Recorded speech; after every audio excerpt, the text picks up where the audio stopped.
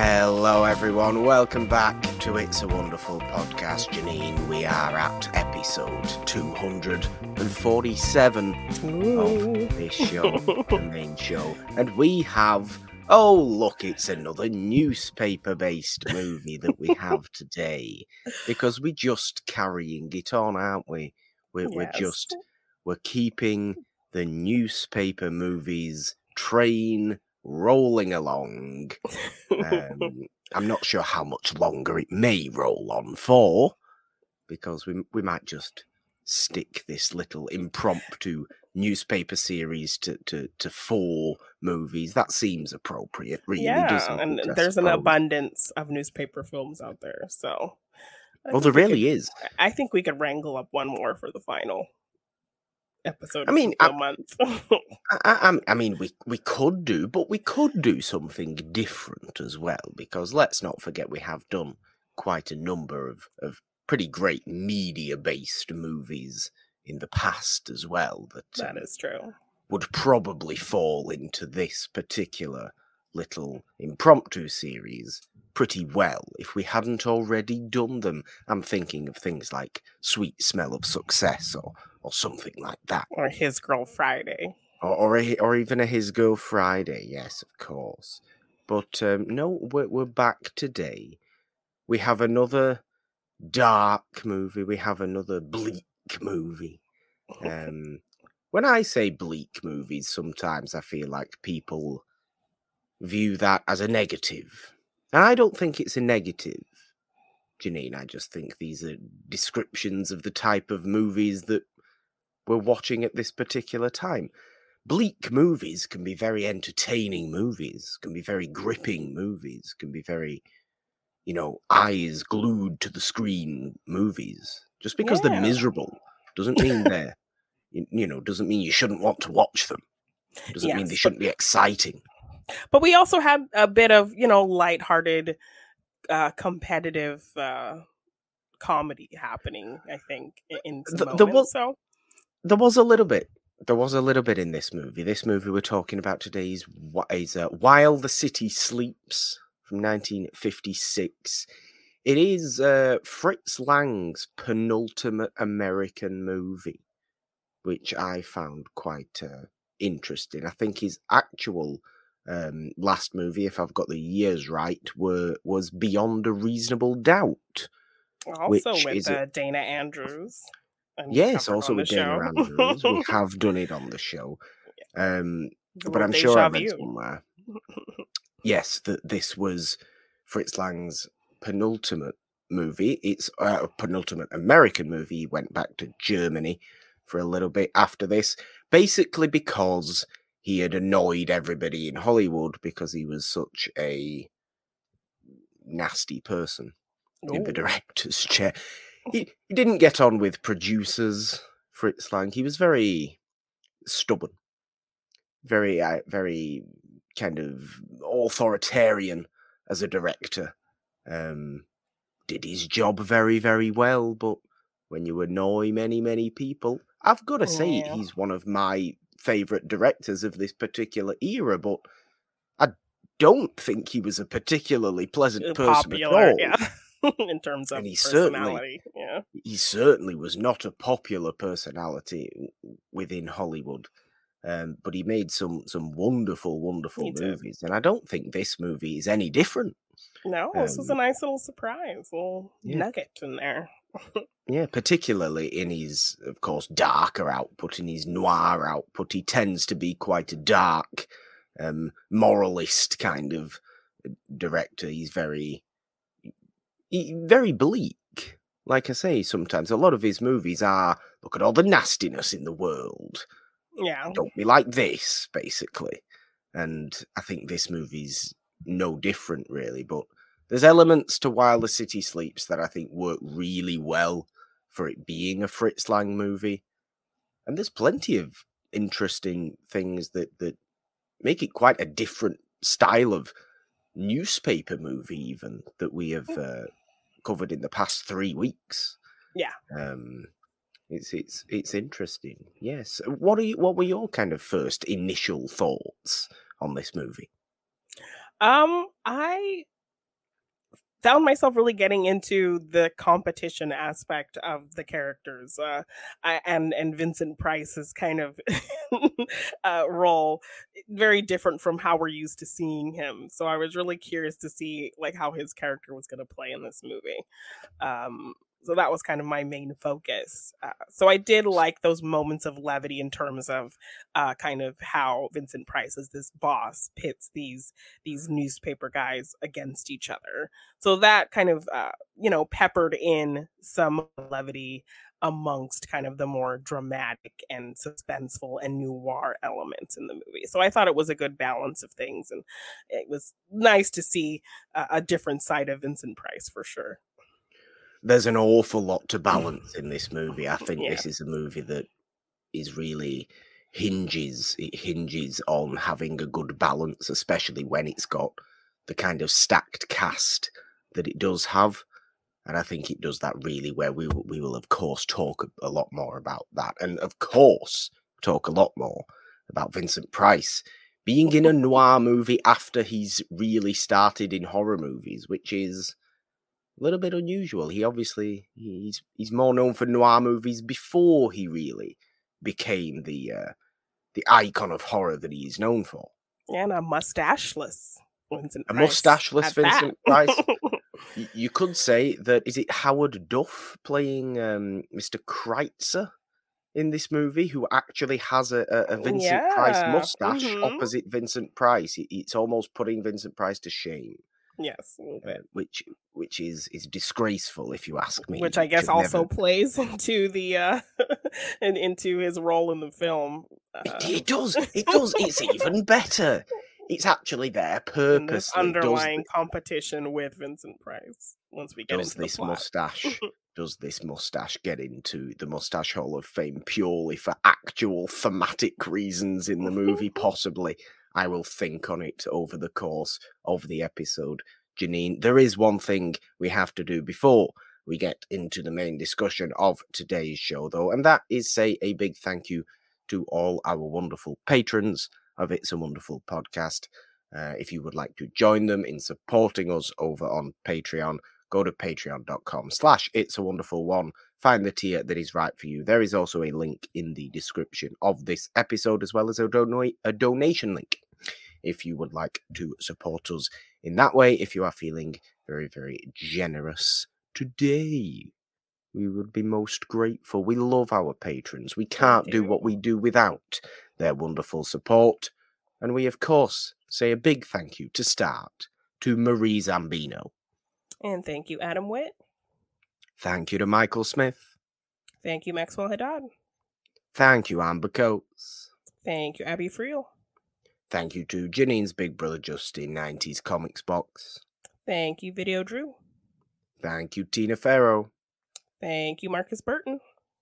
Thank you to Steve, Movie Fanobi. Thank you, Samir Tesfaye. Thank you, Patrick Harden. Thank you, Carla Fils. Thank you to the great Ken Knapsack. Thank you to our lovely friends Tom and Kimber of Odd Shape Channel. Thank you to Eric Garcia. And thank you to Billy Pollahan. Yes. Applause for the patrons and applause for the movie, as I often like to say, Janine, when we finish doing the patron thank yous, I suppose, don't I? But no, I was impressed by this movie, and I was impressed by this movie, like I said, in terms of its balance, because, oh my God, does it have to balance a ridiculously equal cast. You've got Dana Andrews, Rhonda Fleming, George Sanders, Howard Duff, like I mentioned, Thomas Mitchell, Vincent Price, Ida Lupino is in this movie. Sally Forrest. It's a very, very big cast. And like you said, because it's got this competition aspect to it, where Vincent Price is the son of a big kind of media mogul, who dies at the beginning of the movie, and Vincent Price takes over. He doesn't really know that world. He doesn't know that atmosphere. But he also seems very resentful towards his father as well, who Oh, he didn't really does. take him under his wing to show him the business. They never really got along, so he's kind of taking over this business as to kind of a way to show up his father from beyond, I guess, Yeah, it's very it's got that almost gothic quality to it, and you expect this with Vincent Price, but it does have that very brooding kind of "I'm going to do better than you, my dead relative" that Yeah, we're used to guilty. seeing from Vincent Price, I suppose, aren't Yes, we? yeah. And kind of the elements to him where he's constantly thinking about ancestry and constantly thinking about kind of the dead and things like this, and these Yeah. are just playing on his mind. Although there is at times in this movie he's a little bit lighter. I often think Vincent Price is at his best when he is at his most broodingly miserable Yeah, I and mean, he tries to. stalking around going, "Woe Yes, is me, woe is me." yes, These I are his mean, best roles. he's tries to kind of like be a bit self-deprecating, but his ego won't let him take it that far. Yeah. So, he gets a little bit arrogant in things. And, now that he has this power, he has no problem like lording it over these men who work, who have these higher positions at the paper. So he calls them all in to immediately kind of just, you know, have this dick measuring contest about, I'm in charge and I have all this power over you and and just to make himself, because he seems like he's always kind of been a small person. And so now that he has this power, he kind of wants to play like I'm a big man kind of thing. So it It's very, definitely very shows. unusual. Yes, it's very much a fragile, insecure Vincent Price trying to, play big man is definitely kind of the Which vibe of his character. is very, very interesting. I mean, obviously, this is me we're talking about. Vincent Price was a massive draw in actually wanting to watch this movie at this moment for the show. Um, any new movie that I can see with Vincent Price in, I will, of course, gravitate towards. This reminded me a little bit of um, a movie called The Web from 1947, where Price is also playing this kind of boss figure who ends up being essentially the villain of the movie. Mm-hmm. Edmund O'Brien's in that movie. It's a really good noir movie, and it's 1947. So it's in kind of full Price doing quite a good few noir movies territory. Obviously, he did Laura as well in 44, which we have covered in Also, the past yes, on this which also show. has Dana Andrews and Vincent Price. Is Laura Dana Andrews as well? I believe Dana, because I was like, I couldn't remember where I had seen Dana Andrews before. He looked very familiar to me, and when I looked him up, Beyond a Reason, I was like, "Is that one movie with that like law name?" And I couldn't remember, Yeah. and then I was like, "Oh yes, Beyond a Reasonable Doubt." But then Laura was also there, and so I was like, "Oh, he was in Laura." Okay. Oh, yes, he is. So yeah, it has been that long since I've seen yeah, Laura, to be honest. yeah. But I do really like him in these movies. You see elements of what he would become in his very theatrical horror movies. Yeah. 10 years after this. Or not even 10 years after this, almost 5 years after this. There is a brooding nature to his performance in this movie. There is a sadness to his performance in this movie. And there is a somewhat innocence. Not innocence in the sense of I'm happy-go-lucky skipping around. Look at me, I'm 6'4", Vincent Price acting But like a just this 10-year-old. naivete to him. Naivety. Yeah. A very kind of, I think one thing, but everything else going on around me is totally something else. He's completely oblivious. He's completely oblivious to most things going on in this movie, but he does set off this competition aspect of this movie, where all the kind of major players at this particular media company. There's a newspaper involved, there's a telecast involved, there's a wire service involved. This is Thomas Mitchell, George Sanders, Howard Duff, and Dana Andrews are all I believe James Craig is Harry Kritzer. Oh, I apologize. Howard Duff is the policeman. Apologies. Oh, yes, he's the police friend. Yeah. Mm-hmm. Got my actors mixed up there. You are right. James Craig.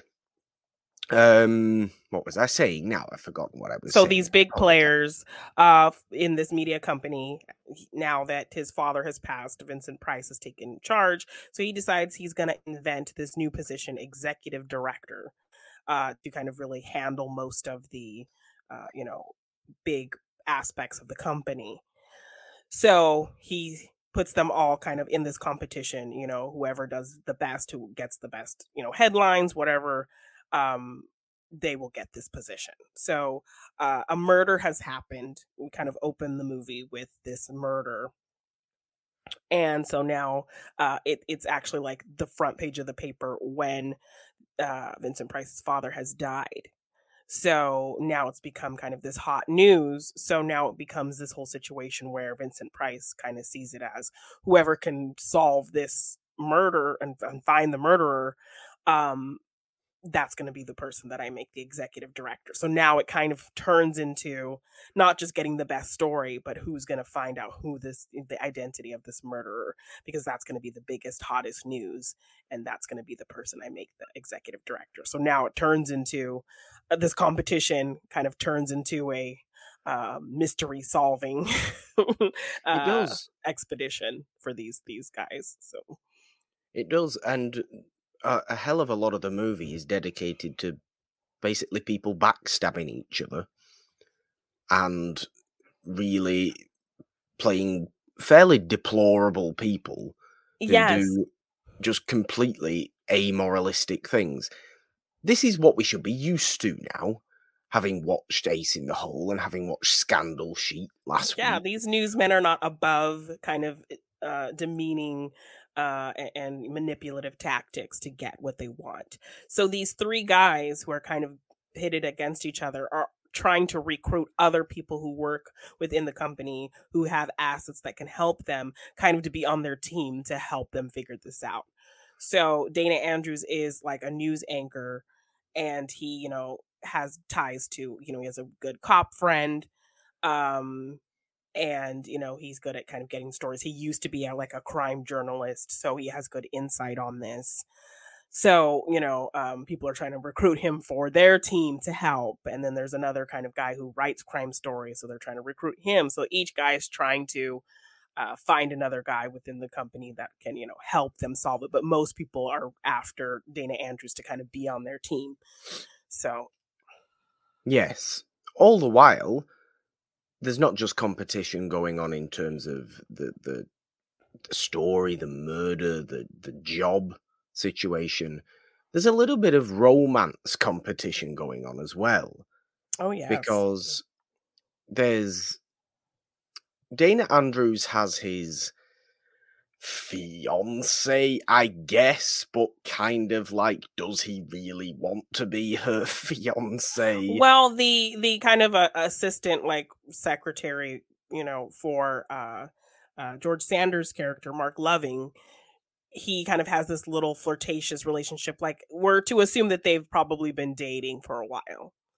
Yes. So then they do get engaged and they're together. But then there's another female writer at the paper, Mildred, who, is very kind of flashy and confident and sexy. And so she kind of, is going around flirting with everybody. She's kind of a busybody, a big mouth. She kind of has a thing going on with Mark Loving.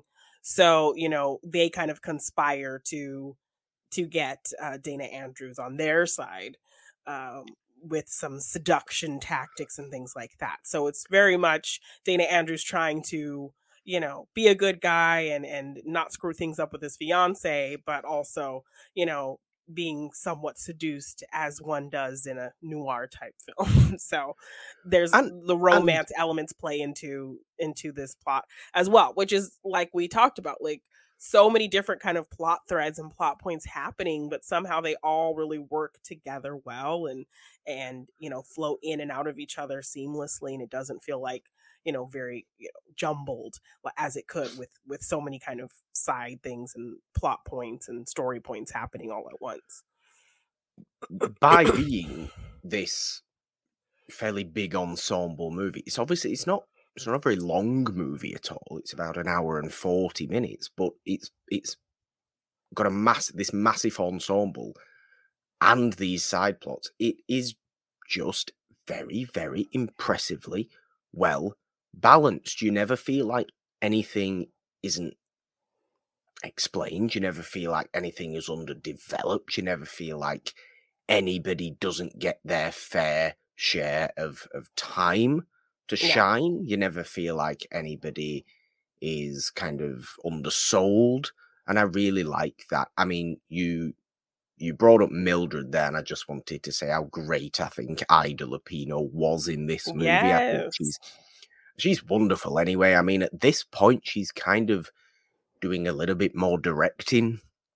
She's obviously very, very well known as a pretty big, or arguably the biggest name female director of the golden era of Hollywood, as we say, because there's not that many of them. Yeah. There's not that many at all, and Ida Lupino is certainly one. Yeah, but she was very, natural and smooth and sexy, and just really liked her character. Kind of somewhat devious, but she's very playful about it. Yeah. I mean, I was going to say whether she was allowed to actually have her name on in the directing credits or not, a la the movie On Dangerous Ground that she actually did direct, but somebody else had the credit. Yes, because they did some work, which was a little bit of shame. She's also in On Dangerous Ground. She stars opposite Robert Ryan. It's a great movie. But I really, really liked her in this. She's a brilliant seductress in this movie. Yeah. Like you said, she's the movie's femme fatale. If the movie has a femme fatale, it is Ida Lupino. And you are captivated by her. I think she is probably the highlight of this entire movie. And that's a strange thing for me to say in a movie that does include Vincent Price doing typically Vincent Price things and being generally delightful to watch on screen. And that includes George Sanders opposite Ida Lupino for a lot of the time. George Sanders, obviously someone that I really do find very, very engrossing. He's great. He's appeared several times on the channel. It was just the idea of him and Vincent Price in a movie together was enough for me to be like, okay, right? It's like Battle of the Voices. Yes, the way they speak incredible. Is just so perfect.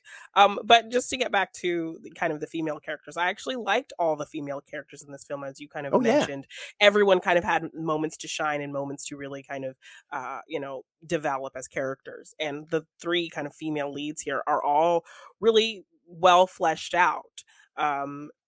So we do have the Mildred character. Then we have Sally Forrest as Nancy Liggett or Liggett. So she is the receptionist of Mark Loving, George Sanders' character, and the fiance of Dana Andrews' character.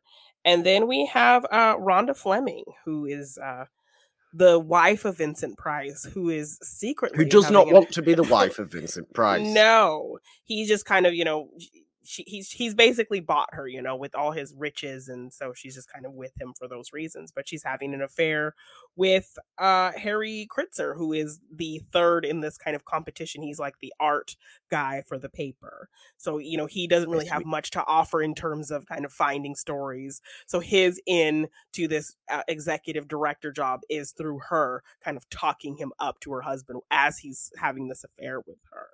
So...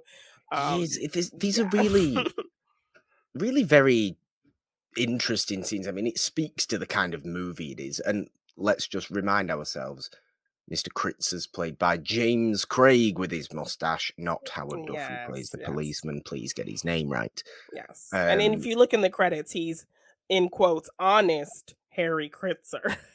He couldn't be further from, could he really? I mean, he's on the phone several times in this movie while Vincent Price is in the room trying to, come on, come and see me. Come and see me, Dorothy. Please come and see me. Please come and see me now. You're just like, I have to go to a fashion show with my friends. Now.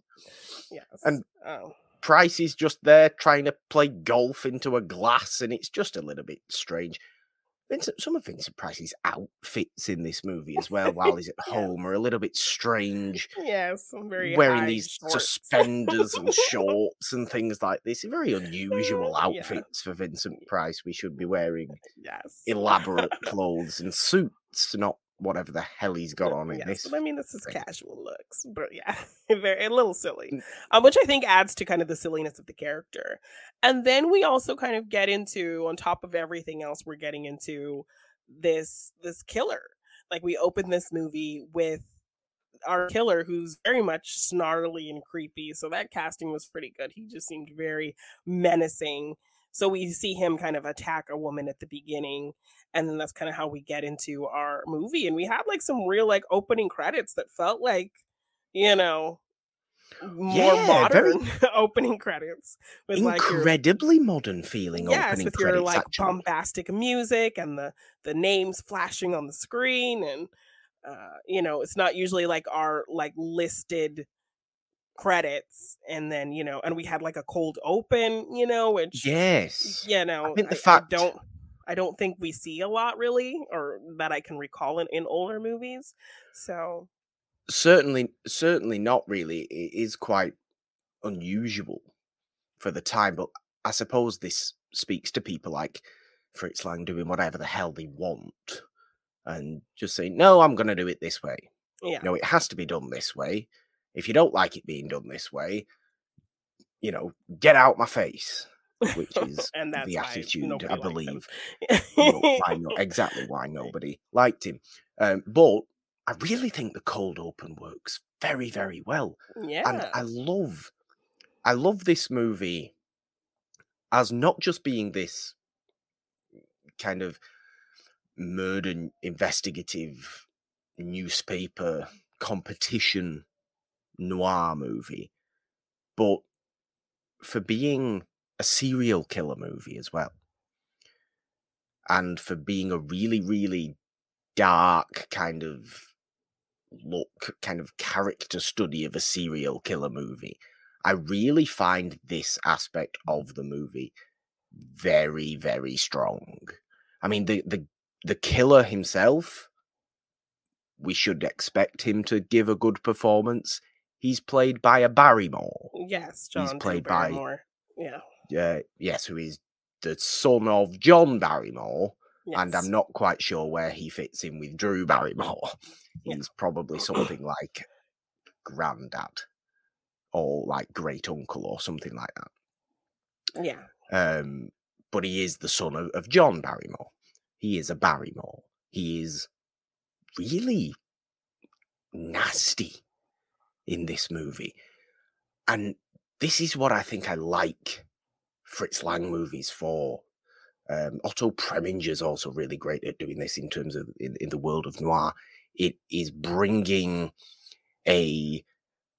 the boundaries almost of old Hollywood, pushing the boundaries of darkness, of kind of deplorability, like I said, but of nastiness in these movies.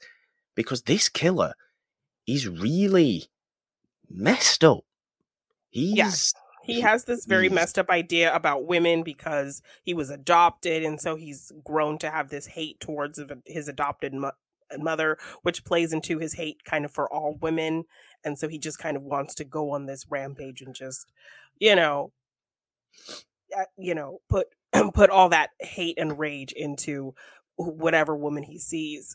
So, and I like that there's this, as clues kind of become more revealed and all our kind of players are trying to investigate this case, Ed Mobley, Dana Andrews' character, he kind of, is onto some things and kind of figures some things out about the killer based off of kind of the information they have.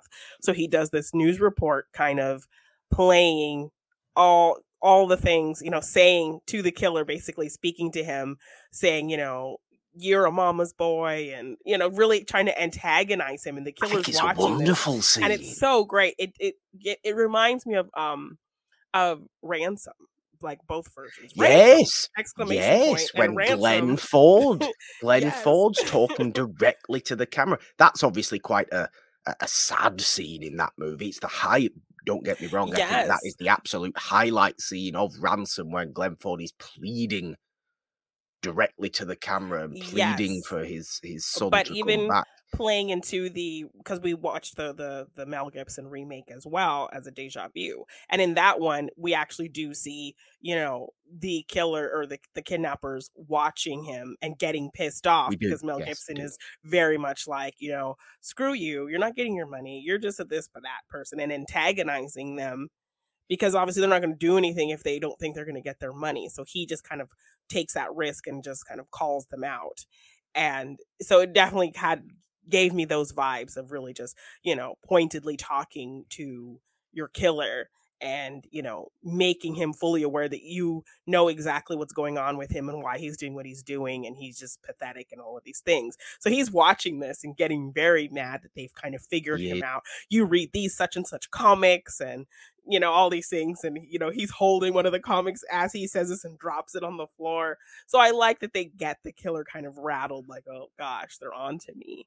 um so uh yeah, like, just to jump from the killer's perspective and his home life with his mother, and then bouncing back to like this romance with with Ed Mobley and his fiance Nancy, and then we're getting into these three guys kind of bickering about this competition. It's like so many things happening, but they all are interconnected really well, so you're just kind of jumping from thing to thing, but it's very cohesive somehow.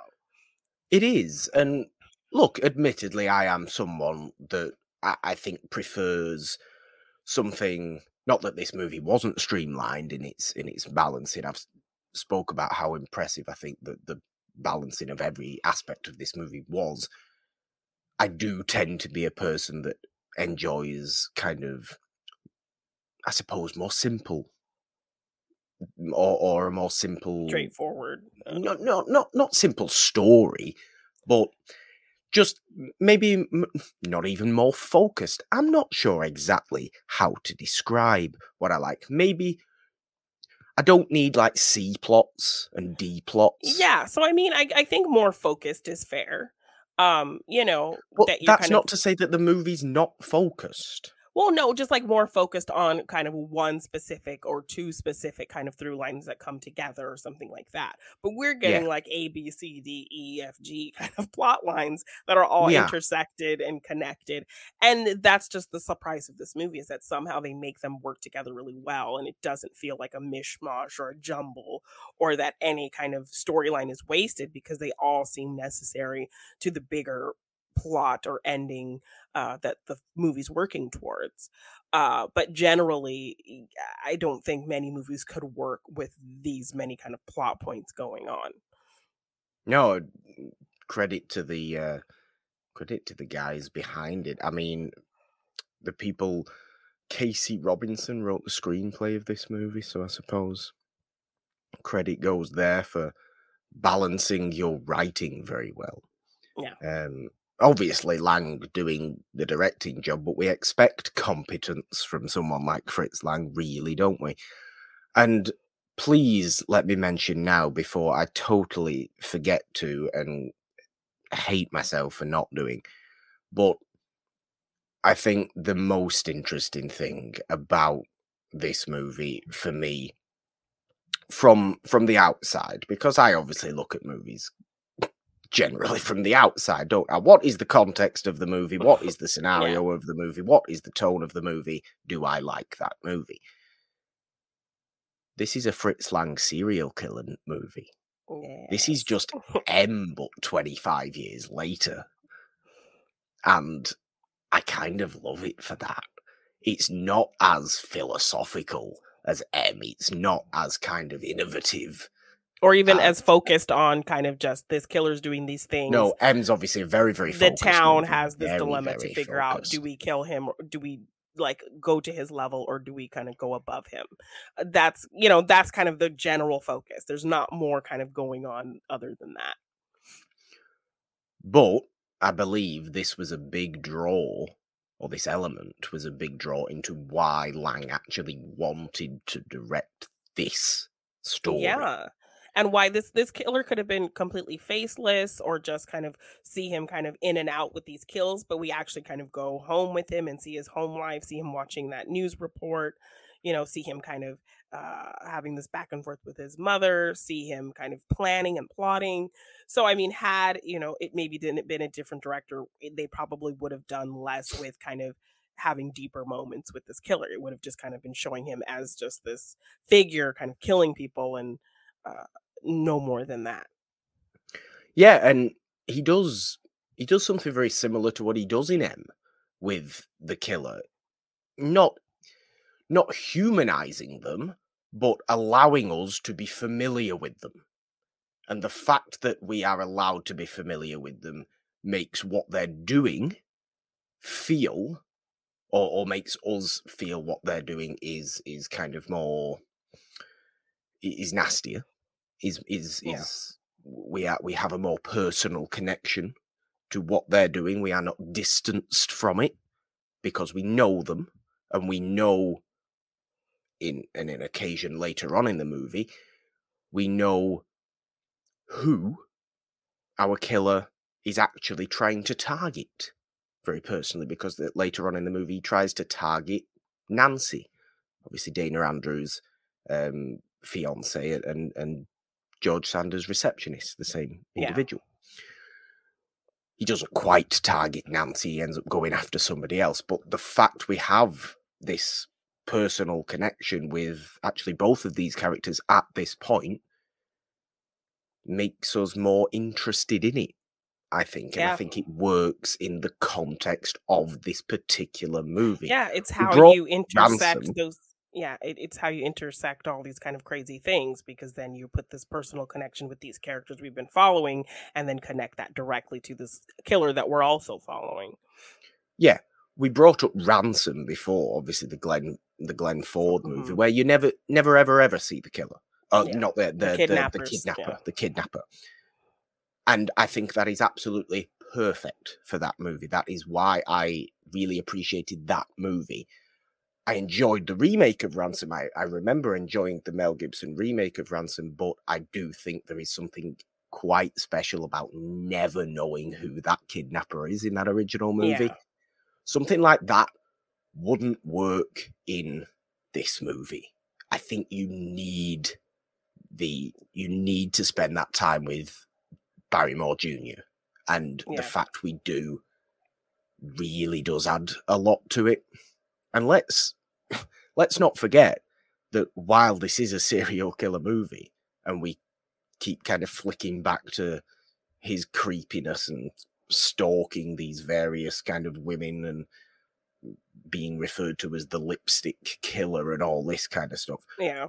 We still have all this competition going on between the three of them, or the four of them, and in trying to figure out who he is to get this job, and they're all kind of bickering with each other, they're all backstabbing each other, and you think that someone like George Sanders would be perfect in terms of this bickering and backstabbing. This speaks to George Sanders absolutely perfectly, doesn't it? Mm-hmm. We're expecting high quality sassiness from George Sanders in this movie, and I think, rather unfortunately, I don't think it's the strongest use of George Sanders. No, it's not. He's more sidelined than I would have expected him to be. Of course, he does have his moments where he can kind of bring in his flair, and do his George. He does, and he does do that. And when he has those moments, he fully goes for it. But he's just not, up front as much as I would have expected, or as much as I think any movie should use him. Yeah, but you think of you think of him in All About Eve. It's not a big role he has in All About Eve. No, but he's very memorable. He's used perfectly. He comes in, he steals the show with sassiness and quips, and then kind of leaves and comes back and just little does gossip that. hound. Yeah, he's perfect as a gossip hound. You think, oh my god, he's playing like a media person. This is even better. He should be doing this. And not that I was disappointed, because it's tough to be disappointed, but I was kind of just constantly going, oh, please just be a bit more George Sandersy. Yeah. Which George Sanders-y. I suppose it's a phrase. It's a phrase. I suppose there is an element of disappointment that I never like to be disappointed in things like this, because I always like celebrating these movies, but there's an element to me wanting perhaps a little bit more from George Sanders. And I don't even think that's George Sanders' fault. I think it's the particular character, and I think it's the fact that he has to play with all these other people. Yeah.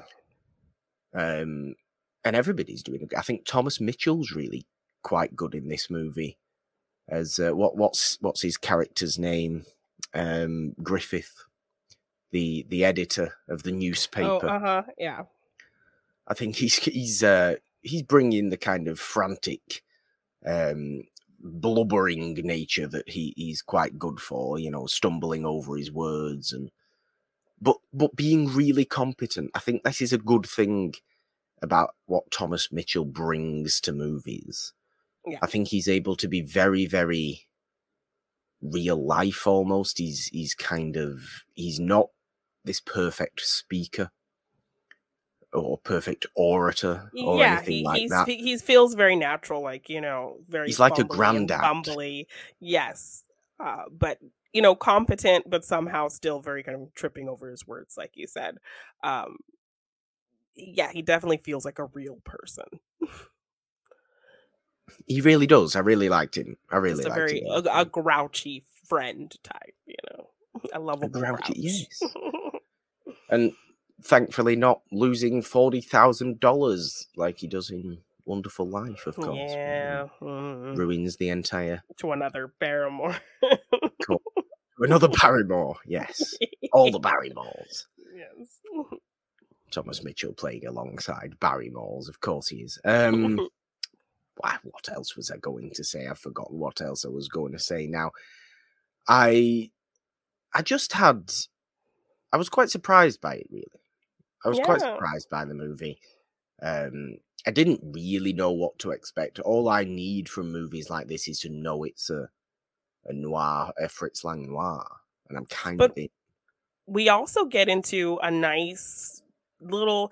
Because, again, we talk about this movie juggling all kinds of storylines, all kinds of genres, but we do actually get another one with this kind of big chase sequence at the end of the movie.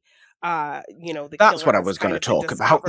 Yes, and this whole big tense, that whole sequence where the killer's kind of coming for Nancy. She's not speaking with Ed, her fiance, Dana Andrews. No, I wonder why. It's not because by any chance he's been off with Ida Lupino, is it? Yes, because she was able to kind of flirt with him, get him drunk, and make out with him, and tell everyone in the office about it. So as he is unfianced, it's not appropriate for him to be making out with this other woman. So Nancy's not speaking with him. So when she gets a knock on her door, she thinks it's Ed, and so she's ignoring it. And it's actually the killer. So he starts pounding on her door and going crazy. And the affair character, Mr. Fancy Mustache, he actually lives across the hallway from Nancy. Kritzer. Yes, Kritzer. And Vincent Price's wife is actually going to the apartment to see him. So, he can't get into Nancy's apartment. So the first woman he sees, he just comes after her. So he goes after Vincent Price's wife, Dorothy, is that her name? Dorothy, yes. Dorothy, yes, and attacks her. So it's this whole tense thing of her trying to fight him off. She gets away. Now the killer's on the run, and so it's this whole sequence of everyone trying to catch this guy and a chase down into the the train tracks and then in sewers, and it's just like a very intense. So all of that scene of him pounding on the door trying to get to Nancy, him attacking Dorothy, him almost getting away, and this whole kind of chase sequence. We get this whole big action set piece that plays really well too, and it was very kind of tense. And I find myself like getting all invested, like, oh my gosh, what's gonna happen? Oh my gosh, getting away! Like, so I love when a movie can definitely make me really get invested and feel things, and I'm like watching like very tense and shaking around like, oh my gosh, like talking to myself. So when a movie can get me to feel things like that, it's very much appreciated. Is this not also very similar to the chase in M? When we're looking at Peter Lorre trying to hide in all those places. And shadows. We are, of course, a little bit more sympathetic to Hans Beckert, to Peter Lorre by the end of that movie because of the ideas within M and yes, and the does he really want to, does he want to commit these crimes? Yes, is he mentally something he just can't help. Yeah, and do we punish him for that? Do we, go to his base level? Like, yeah. This movie's very much. No, he's a bad person, bad man. It is. It is much more straightforward in its morality. Yeah. It is Catch the Bad Man. It is Barrymore Jr. is evil. And please catch him. We are not sympathetic towards him not in at all in the movie. But I think if we were, it would add a really unnecessary extra layer to this movie. When we're already getting so many. Yeah. We're already too focused overloaded on the newspaper competition aspect as well. Which obviously plays into this final chase because it's not only is he going to get caught, but it's who is going to catch him and break the story.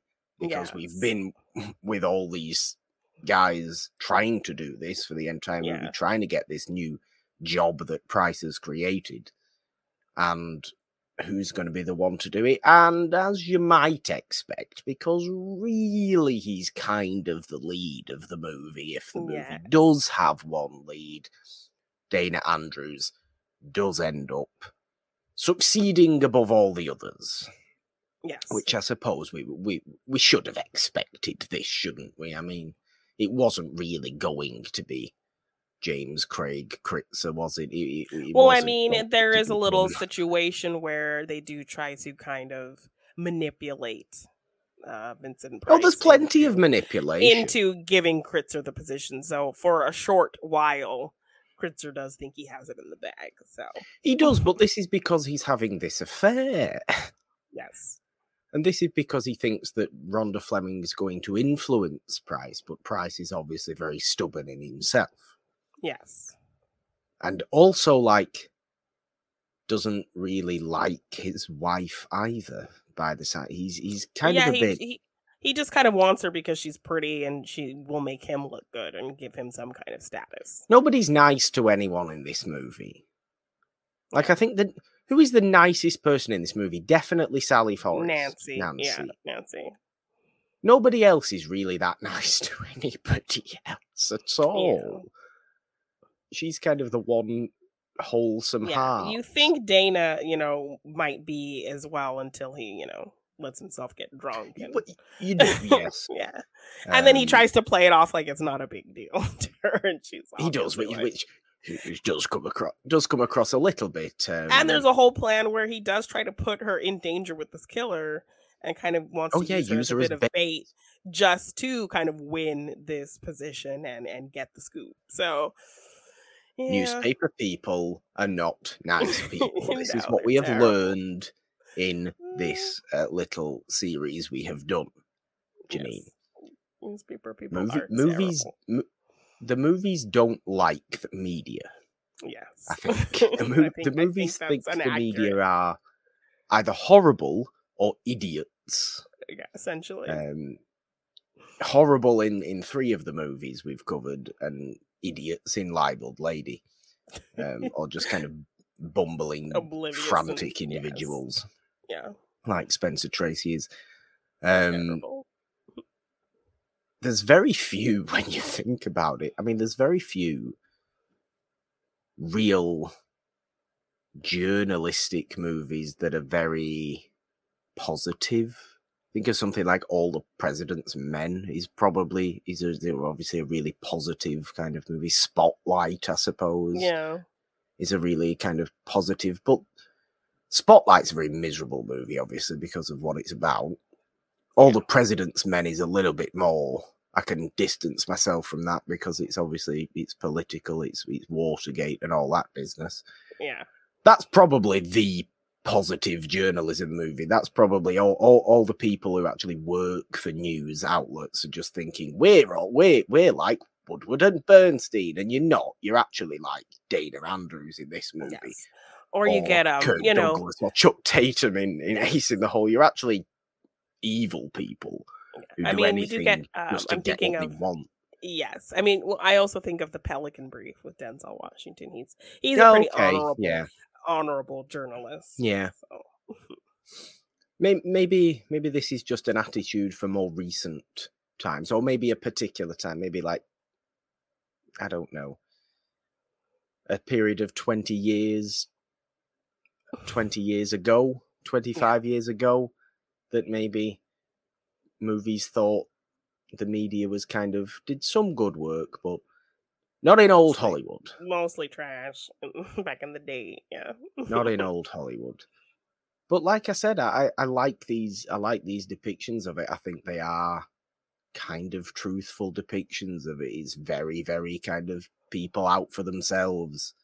And I think this movie more so than any of the others we've actually covered shows the, I think, dynamics of interworking relationships within a media business. Yeah. And just how, we're not just focused on one person, which we can.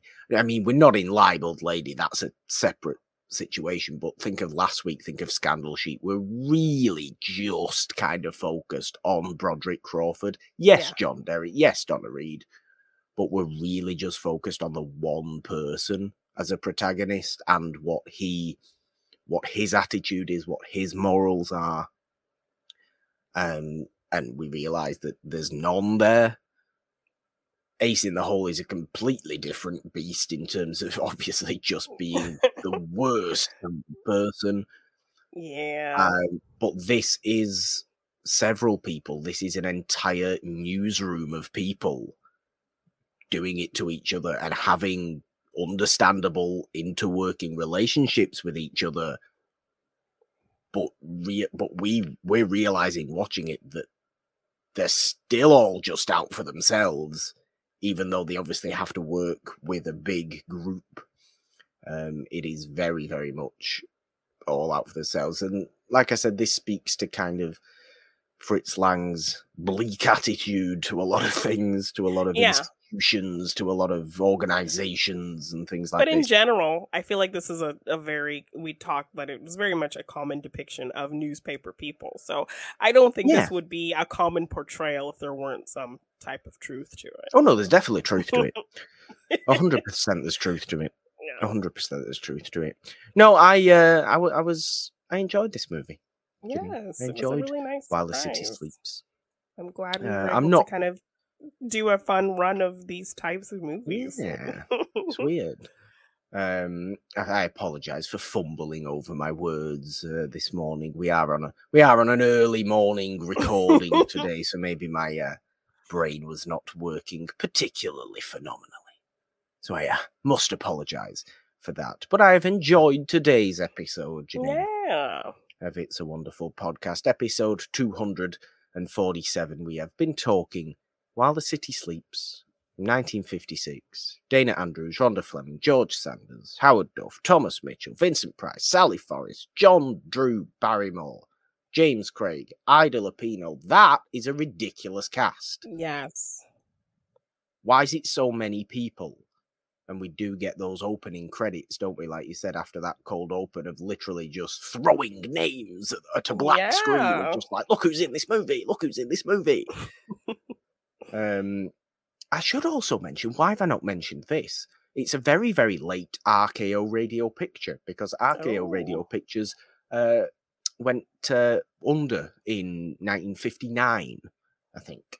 So 1956 close to the end of its run. Close to the end of RKO Radio Pictures. We always like RKO Radio Pictures, Janine. You can't have pictures on the radio. What's a radio picture?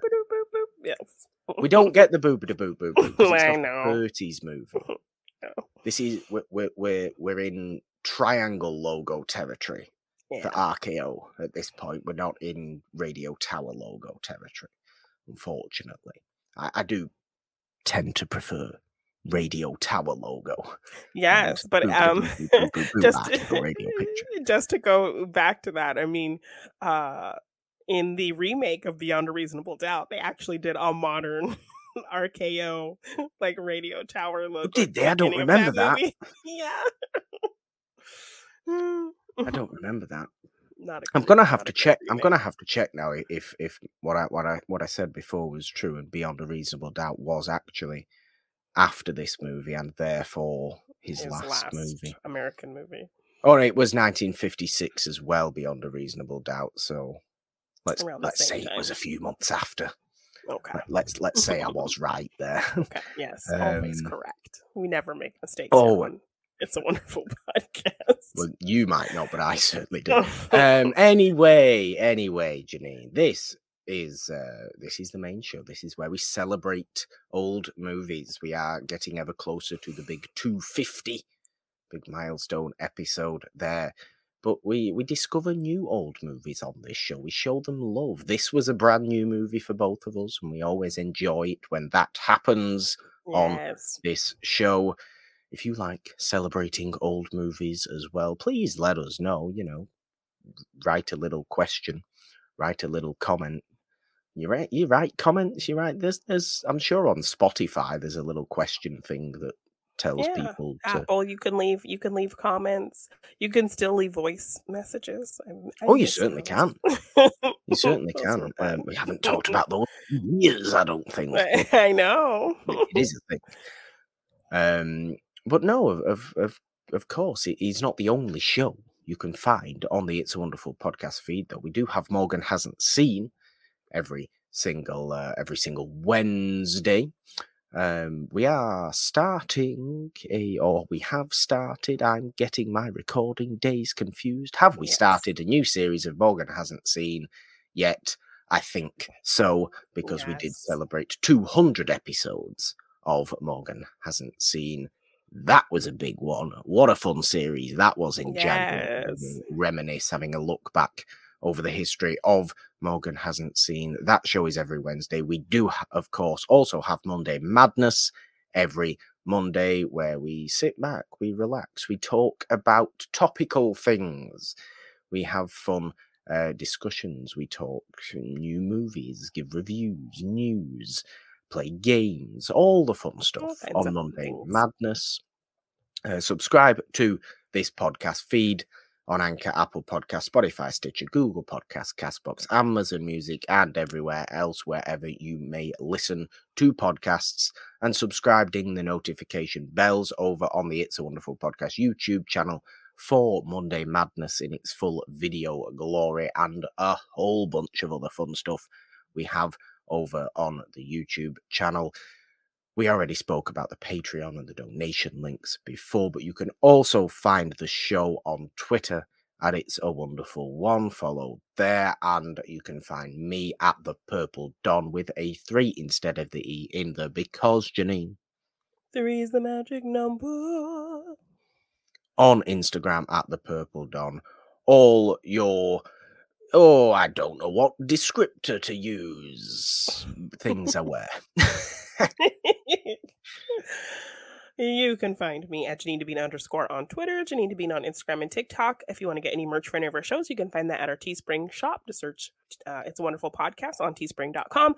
And if you want to purchase any of my art in print form, you can find that at my Big Cartel shop, g9design.bigcartel.com. You can really tell my brain's not working this morning. I can't even come up with an adjective. It's terrible. Shocking. Anyway, well, there is only don't come up. Yeah, I'm like, don't come up with a terrible impression that I have to do either. Oh, I certainly will be doing. There's two nice voices in this movie, Ginny, and we always like you doing one of them whenever he shows up, don't we? I think so. Please, to finish us off, I want a George Sanders, please. No, I'm not very good.